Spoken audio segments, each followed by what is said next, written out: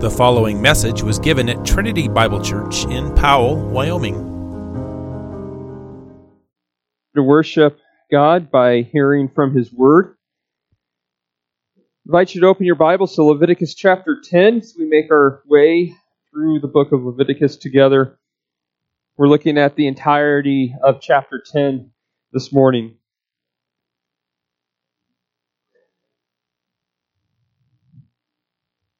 Leviticus chapter 10, I'll give our attention to God Himself as He speaks to us through His holy and abiding Word.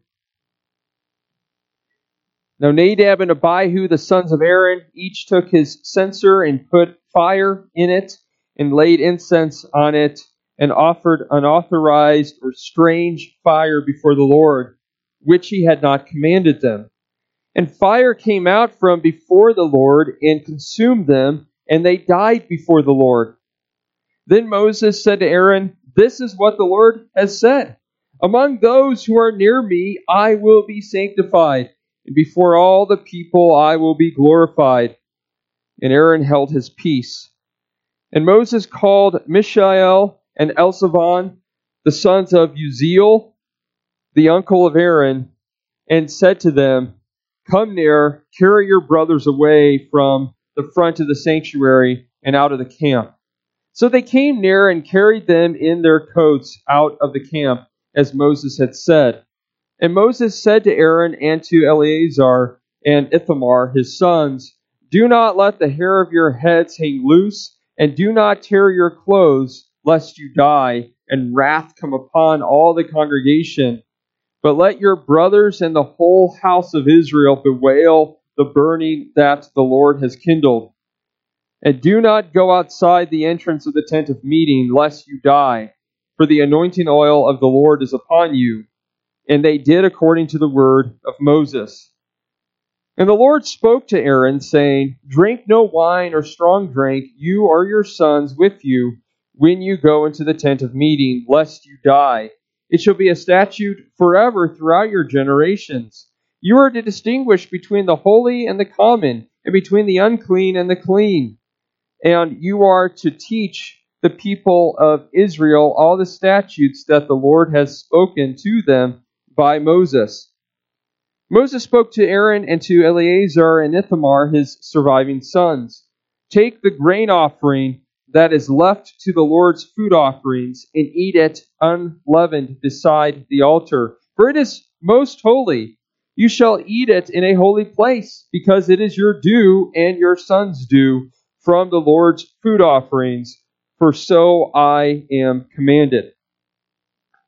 But the breast that is waved and the thigh that is contributed, you shall eat in a clean place, you and your sons and your daughters with you, for they are given as your due and your sons' due from the sacrifices of the peace offerings of the people of Israel.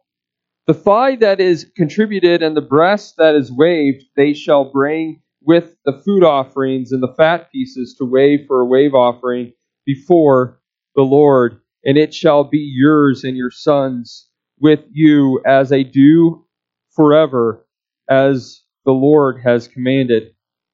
Now Moses diligently inquired about the goat of the sin offering, and behold, it was burned up. And he was angry with Eleazar and Ithamar, the surviving sons of Aaron, saying, "Why have you not eaten the sin offering in the place of the sanctuary, since it is a thing most holy and has been given to you, that you may bear the iniquity of the congregation, to make atonement for them before the Lord? Behold, its blood was not brought into the inner part of the sanctuary. You certainly ought to have eaten it in the sanctuary, as I commanded." And Aaron said to Moses, "Behold, today they have offered their sin offering and their burnt offering before the Lord, and yet such things as these have happened to me. If I had eaten the sin offering today, would the Lord have approved?" And when Moses heard that, he approved. Well, this concludes the reading of God's holy and inspired word. May God now be pleased to add His blessing to it. Well, it is really easy for us to take things for granted. We can take our very life for granted, until we have a near-death experience. We can take loved ones for granted until we either lose them or almost lose them. We can take our freedoms for granted in our nation, as we see going on today. But one thing we can especially take for granted is the grace of the gospel. We could take this for granted by forgetting what we would receive if it wasn't for the sacrifice that was offered up on our behalf. We know that God is gracious and merciful, yet we can take that for granted and forget that He is a God full of terrifying judgment, which we would receive if it wasn't for that sacrifice. But it's in our passage today that we are reminded of who God is as holy and just.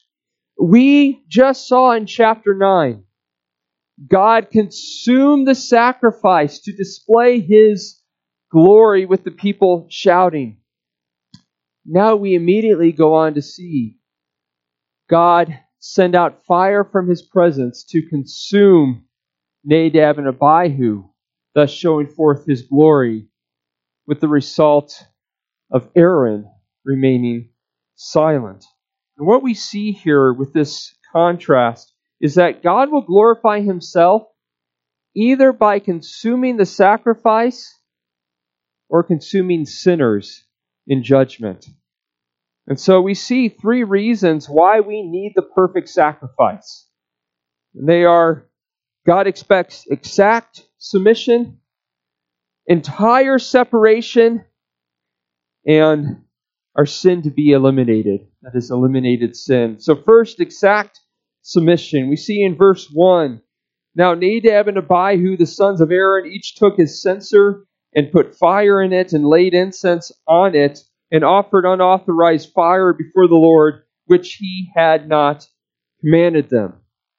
So we see two of Aaron's sons, of his four sons, Aaron's oldest two sons, Nadab and Abihu, take a censer, which is like a pan with hot coals in it, and then put some incense on it, causing it to burn, and bring it before the Lord. And of course, this is a good thing. God requires incense to be burned before His presence. It's good to offer this unto the Lord. However, we read that they offered unauthorized fire on it. Literally, they offered strange fire. Fire that the Lord did not recognize because He had not commanded this type of incense offering. Now, we don't know exactly what the sin was here. Fire needed to be taken from the altar, and God says this was a strange fire. Did they take it from a different source? Did they get the fire from a different source? The incense that they were to use is particularly prescribed in Exodus 30, including all the exact ingredients they are to use. Did they use different ingredients? Also, Leviticus 16 seems to suggest that Nadab and Abihu tried to enter the most holy place, the place that only Aaron could enter into once a year. But they tried to enter into it. Therefore, the Lord struck them down. In any case, the Scripture does not tell us exactly what they did wrong, but it does tell us everything we need to know by saying at the end of verse 1 that they did which the Lord had not commanded them. This is really all we need to know, that it was something that the Lord had not commanded. This is in stark contrast to the many times we read in the previous chapter that they did as the Lord had commanded. But here we read, they did that which the Lord had not commanded. And I want you to notice the precise way in which this is put here. It does not say that they did something which the Lord had forbidden them. Rather, it says that they did something which the Lord had not commanded them. The principle here is, unless God commanded it, don't do it. And not, you can do whatever you want so long as I didn't forbid it. It's kind of like a no trespassing sign. Do not trespass. And the person does it anyway. That person's doing something that is forbidden, versus that person has permission to be at that house and sees that person's truck in the driveway and decides to take it for a drive. And the owner says, "What are you doing with my truck?" "Well, you never said I couldn't do it." Versus, "I never said you could. You did not get permission." Well, that is the principle here. They are to do only what the Lord has commanded. Nothing more, nothing less. This is one of the places in Scripture where we get what is referred to as the regulative principle of worship. That is, God's Word alone regulates our worship, and that we do only what the Lord has commanded. If the Lord has not commanded it, we don't do it. And this is particular for our corporate worship. Okay, when we gather together as God's people, when there's a call to worship and a dismissal at the end with a benediction. In between, we only do what the Lord has commanded, because we see this principle here with them offering up incense in the presence of the Lord. The context is worship, coming into God's presence, drawing near to Him for worship. We not only avoid the things that God has forbidden, we also don't do anything unless God has commanded it. So, for example, someone comes to the elders and says, "I have this wonderful idea. This wonderful idea that really gets me excited and pleases me. I think that all of God's people should submit to my idea here in worship. And I think we should have a drama in worship. Maybe have the kids reenact something from the Bible. Wouldn't that be neat? Or a time of testimony where we don't preach the Word of God. We just have people just share what's going on their heart, what God has been doing." Now, is having a wholesome drama or play or a time of testimony inherently sinful? Of course not. But does that mean that we can do it in public worship? Well, the question is, did the Lord command it? Did the Lord say, "Thus says the Lord, when you draw near to me, have a drama. Don't preach the word, have a time of testimony"? You see, the question is not, is it inherently bad, that is forbidden? The question is, has the Lord commanded it? Remember, Nadab and Abihu, they did something which the Lord never commanded them. They were not sitting there offering up incense to an idol. They didn't bring an idol into the presence of God. Rather, they brought incense as they were supposed to, but they didn't do something. Or they did something that God did not command them to do. So we ask the question, did God command us to have a drama? Did God command us to do these things in corporate worship? And if the answer is no, then we don't do them.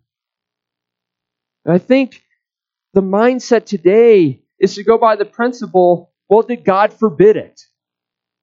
God never forbids having a drama, and it's not inherently bad, therefore we can do it. But the principle stated here in Leviticus 10:1 and other places in Scripture is, we only do what God has commanded. Now again, this applies to our corporate worship on the Lord's Day. Can the homeschool co-op, for example, do a drama or a musical in our own building on a Thursday night get-together? Of course. There's nothing inherently sinful with that. But when it comes to our public worship on the Lord's Day, we only do that which God has commanded. And we see how serious God is about this. Look at verse 2. "And fire came out from before the Lord and consumed them, and they died before the Lord." So we see how God, in His perfect justice, which is in no way extreme, because it's perfect, responded to Nadab and Abihu doing something which the Lord had not commanded. He torches them. He sets them on fire.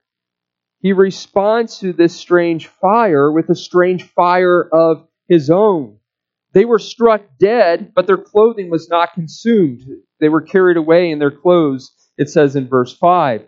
What kind of fire is this that kills them, consumes them, but doesn't consume their clothing? And some have said, well, it's lightning. We don't really know, but we do know it's a strange fire. They offered up strange fire, and so God in His perfect justice responds by way of strange fire. But we see here how seriously God takes His worship. Nadab and Abihu did not get a written reprimand or some remedial training. They got the death penalty instantly for the very first violation.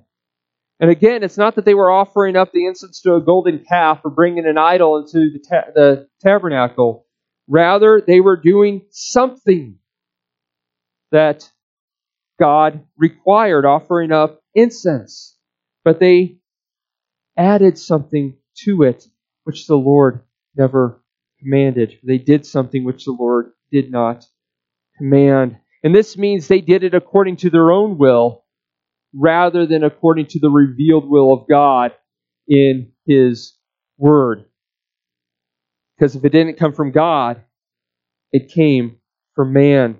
And God did not see that as a minor thing or as no big deal. He put them to death. God is serious about His worship. And this is why we try to do in public worship only what God has commanded. As we collectively look at His Word, remember His Word is not an instruction manual. First do this, then do that. Rather, we see God's Word come to us in a story. We see it come to us in epistles, and we put it all together, and we see what God calls us to do. A call to worship, singing His Word, reading His Word, preaching His Word, publicly praying according to His Word, taking an offering, preaching, and doing the Lord's Supper, the visible Word, and then ending with a blessing and the benediction. These are things that the Bible tells us we should do. They may be boring to us and to our flesh. It's not flashy. It's not entertaining. But we don't gather together to be entertained. We gather together to worship the living God. And because He is the one being worshipped, He gets to determine how He is worshipped. It's His will and not man's. Now, there are some circumstances that we need to decide on, like what time we meet. The Bible doesn't say, "Thus says the Lord, the holy time to meet is 10:30 a.m. Mountain Time." Neither does it say the sermon needs to be this long. Although in the book of Acts, it does seem like that the sermon can go to midnight. Just kidding, I'm not going to go to midnight. I can't even handle that. And how many songs we sing, what we read for our scripture reading, a few things with regards to our order of service. These are circumstances that we decide on based on the light of nature or common sense. But we do not want to take away any element, nor add any element. Preaching, singing, and so forth and so on. Now, we are not concerned about fire raining down on us. Although, Paul does talk about in 1 Corinthians 11 that some of them died and fell very ill because of how they treated the Lord's Supper, something done in public worship. So, while we're not concerned about fire raining down on us, neither do we want to put the Lord to the test. And for some of you, sometimes it's a matter of putting down your phones and not talking during worship. Not to say that those who are using their phones for notes or Bible app is something wrong with that, but sometimes texting during worship service, sometimes talking during worship, as if being in the presence of God is an insignificant thing. May we not put the Lord to the test and realize what we are doing when we gather together. But just because we don't get fire rained down on us or severe consequences doesn't mean that God doesn't care about it. We don't say, well, the measure of what's right and wrong before God is whether or not fire rained down from heaven if I did it. So the other day, I lost my temper and got really angry, but, fire didn't rain down on me from heaven, so God must be okay with it. That's not how we determine things. Rather, we do it because God cares about these things, as He reveals in His Word. We want to honor and glorify Him by obeying His Word, especially when we gather together. As verse 3 says, "Then Moses said to Aaron, 'This is what the Lord has said. Among those who are near me, I will be sanctified, and before all the people, I will be glorified.'" So when we draw near to God, which we all do now as priests to our God, not just the Levites, we must sanctify God. That is, we must treat Him as holy. We must glorify Him. We must know that we are coming before a great and glorious God, and we must treat Him as God, submitting ourselves to His will. And we also see how exact and perfect submission to God's will must be with what Moses goes on to command. Look at verses 4 and 5. "And Moses called Mishael and Elzaphan, the sons of Uzziel, the uncle of Aaron, and said to them, 'Come near, carry your brothers away from the front of the sanctuary and out of the camp.' So they came near and carried them in their coats out of the camp, as Moses had said." So Moses had Nadab and Abihu's second cousins carrying them out. This is because, as we will read in Leviticus 21, the priest could not draw near or come in contact with the dead, even a family member. So Aaron was not able to carry out even his own sons. They had to call a distant family member to do this. And Nadab and Abihu are not given an honorable burial, but rather they're brought outside the camp. They're treated as discarded parts of the sacrifice. And we go on to read in verses 6 through 7, "And Moses said to Aaron and Eleazar and Ithamar his sons, 'Do not let the hair of your heads hang loose, and do not tear your clothes, lest you die, and wrath come upon all the congregation. But let your brothers, the whole house of Israel, bewail the burning that the Lord has kindled. And do not go outside the entrance of the tent of meeting, lest you die, and the anointing oil of the Lord is upon you.' And they did according to the word of Moses." It was customary for those who mourn to express their mourning in that day by tearing their clothing, by letting the hair on their head hang loose, by wearing sackcloth and ashes. However, Moses commanded Aaron and his sons not to do this because they were serving as priests. Now, it's not that they couldn't inwardly mourn, but rather they could not express this mourning in the common customary cultural way they did back in their day. This is because they were the anointed priests, as symbolized by the anointing oil on them. And also because in this system, the people were accepted as indicated by the clothing of the priest. Remember that the priest wore that turban on his head with the plate that said, "Holy to the Lord," so that the people were accepted. In this typological system, if he removed that, the people would cease to be accepted. God was showing that their acceptance before Him was tied to the high priest. And this is why Moses says, if you do this, if you disobey the Lord, if you do not exactly continue to submit to Him, wrath will go against the people. And so we see the reason why God's people are not consumed by His wrath is because of the exact submission of the high priest. That is what keeps the wrath of God away from his people. It's dependent upon the priest's exact obedience and even under suffering. How hard this would have been for the high priest to do. But he had to obey, even under intense suffering, so that the wrath of God would not go out against the people. And do we not see this point to our Lord Jesus Christ? Look, we are required to exactly submit to God's will and everything, but we fail to do it. We do not do it. And so wrath should come out against us. But we have a great high priest who perfectly obeyed God in everything, even under suffering. And that is why wrath does not go against us. It's not our obedience, our submission to God's will that keeps his wrath at bay. Rather, it is our great high priest who keeps God's wrath at bay. His obedience even under suffering. And we also see here why we need that perfect sacrifice.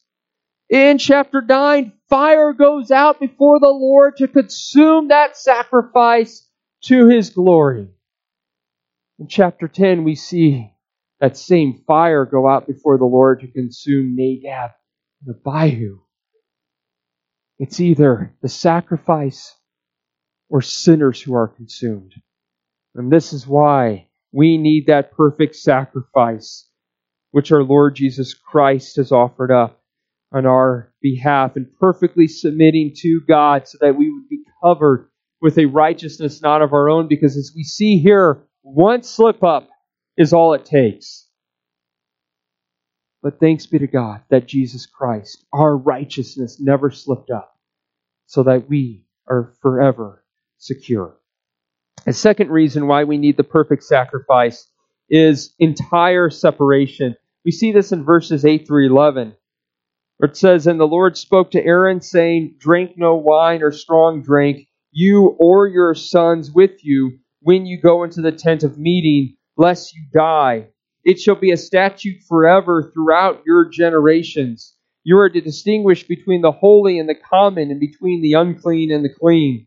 And you are to teach the people of Israel all the statutes that the Lord has spoken to them by Moses."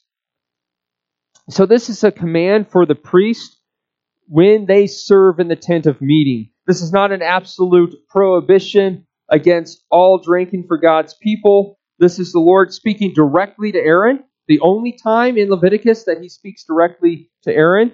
And we also see in Psalm 104:15 that God gave wine as a gift to his creatures to gladden their heart.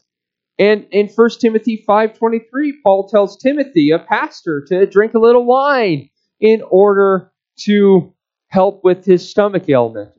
So drinking, period, is not sin. Getting drunk certainly is sin, but not drinking alcohol, period. So why does God tell Aaron and the priest not to drink wine when serving in the tent of meeting? Well, it is because, as our verse says here, the priests are to distinguish between the holy and the common, the clean and unclean. It has reference to these clean and unclean distinctions, which involves prohibitions on certain foods and certain fluids that are not inherently sinful. So, for example, after a woman would give birth, she was not allowed to enter into the tent of meeting for 40 days. Is there anything inherently sinful with giving birth? No. But God is using these things in order to teach about spiritual uncleanness, which is what we'll see next week, Lord willing.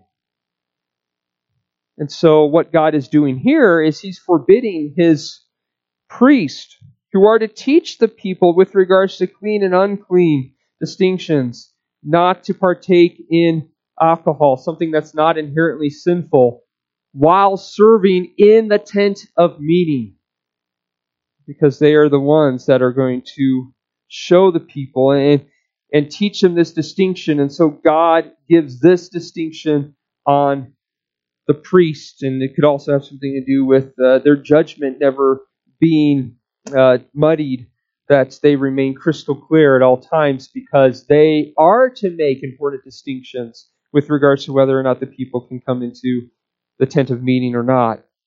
But what these laws reveal is that God expects entire separation from all that is unholy and unclean spiritually. As we'll see, God is using the physical cleanliness laws to teach us what He wants with regards to spiritual cleanliness and separation from the world. However, this reveals our need for the perfect sacrifice. This reveals our need for Christ, who comes and will cleanse us from all our sins and deliver us from the power of our uncleanliness. The third and final reason why we need the perfect sacrifice is eliminated sin. Eliminated sin. We see in verses 12 through 15, Moses reminds the priests regarding the commands of the sacrifices that have just been offered in chapter 9. They still needed to be attended to. Even though a great tragedy has occurred, they still needed to exercise their responsibilities as priests. Now, when it came to the sin and purification offering, if its blood was smeared inside the tabernacle, then it was not eaten, but it was discarded. However, if the blood was smeared on the altar outside, then the priest had to take some of the sacrifice, go inside to the holy place, and eat that sacrifice. And we see that is what they were to do, because chapter 9 says they took some of the blood and put it on the altar outside. And so we read in verses 16 through 18, "Now Moses diligently inquired about the goat of the sin offering, the purification offering." Back in Leviticus 4 is the instruction for that. "And behold, it was burned up. And he was angry with Eleazar and Ithamar, the surviving sons of Aaron, saying, 'Why have you not eaten the sin offering in the place of the sanctuary, since it is a thing most holy, and has been given to you, that you may bear the iniquity of the congregation to make atonement for them before the Lord? Behold, its blood was not brought into the inner part of the sanctuary. You certainly ought to have eaten it in the sanctuary, as I commanded.'" So God had commanded through Moses that the sin purification offering needed to be eaten within the sanctuary if its blood was not applied there. But it wasn't. They did not eat it. They left it there on the altar, and the whole thing had burned up. And so Aaron responds, verses 19 through 20. "And Aaron said to Moses, 'Behold, today they have offered their sin offering and their burnt offering before the Lord, and yet such things as these happened to me. If I had not eaten the sin offering today, would the Lord have approved?' And when Moses heard that, he approved." So Aaron says that he did not eat it in light of his son's dying, in light of what happened to him, and Moses approved of that answer. What does this mean? What's going on here? Well, we first have to understand why the priest were to eat the sin or purification offering inside the holy place. This is the offering that only they were to eat. The communion or peace offering, both priests and people can eat, but this one only they had to eat in the holy place. Why is that?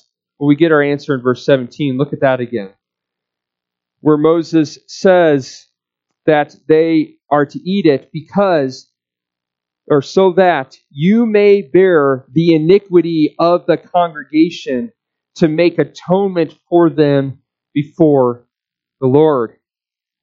So the priests are to eat the sin or purification offering in the holy place in order to bear the iniquity and sin of the congregation, to make atonement for them. That is, to cancel out their sin so that they may be at one-ment, that is, peace with God. Part of the picture of how God is showing that sins will be taken away here is by the priest eating part of that sacrifice. It is revealing a picture of the priest bearing the sin of the people in his body. It was on the sacrifice that the sins of the people were put. And not only was the sacrifice slaughtered and burned to show how God would deal with that sin, also part of it, with that sin being placed on that sacrifice, was eaten, was absorbed by the priest to show how God would eliminate that sin. And this points to our Lord Jesus Christ, who, as 1 Peter 2:24 says, He Himself bore our sins in His body on the tree. Now, obviously, Jesus did not literally eat our sins, or there's some substance of sin that Jesus took into His digestive system or something like that. Rather, God was picturing the entire elimination of our sins in the high priest and not the people personally eating it, removing it in His body. Well, Jesus personally eliminated all our sins before God by personally taking it upon Himself, upon His shoulders, where His body was placed on the cross, and in body and soul He suffered for our sins, thus removing all our sins for us, leaving us with none of them to bear. Only the priest eats this sacrifice and not the people, showing that Christ, our great high priest alone, would bear our sins in His body on the tree. And in that way, our sin would be completely eliminated in the presence of God so that we bear it no more. But in this instance, we read that Aaron did not eat because of what happened that day. And he mentions what happened to his sons. And what is happening here is he is saying that he shared in the sins that his sons committed. Aaron, as the high priest, was responsible for overseeing everything. And Exodus 30 says that only Aaron was to offer the incense. At least it indicates that. Only Aaron was to go into that most holy place. And yet, as high priest, as chief priest, he let his sons do it. And so Aaron shares in part of the guilt of what happened that day. And so how could he bear the sin of that offering in his body if he shared in some sense in the guilt of his sons?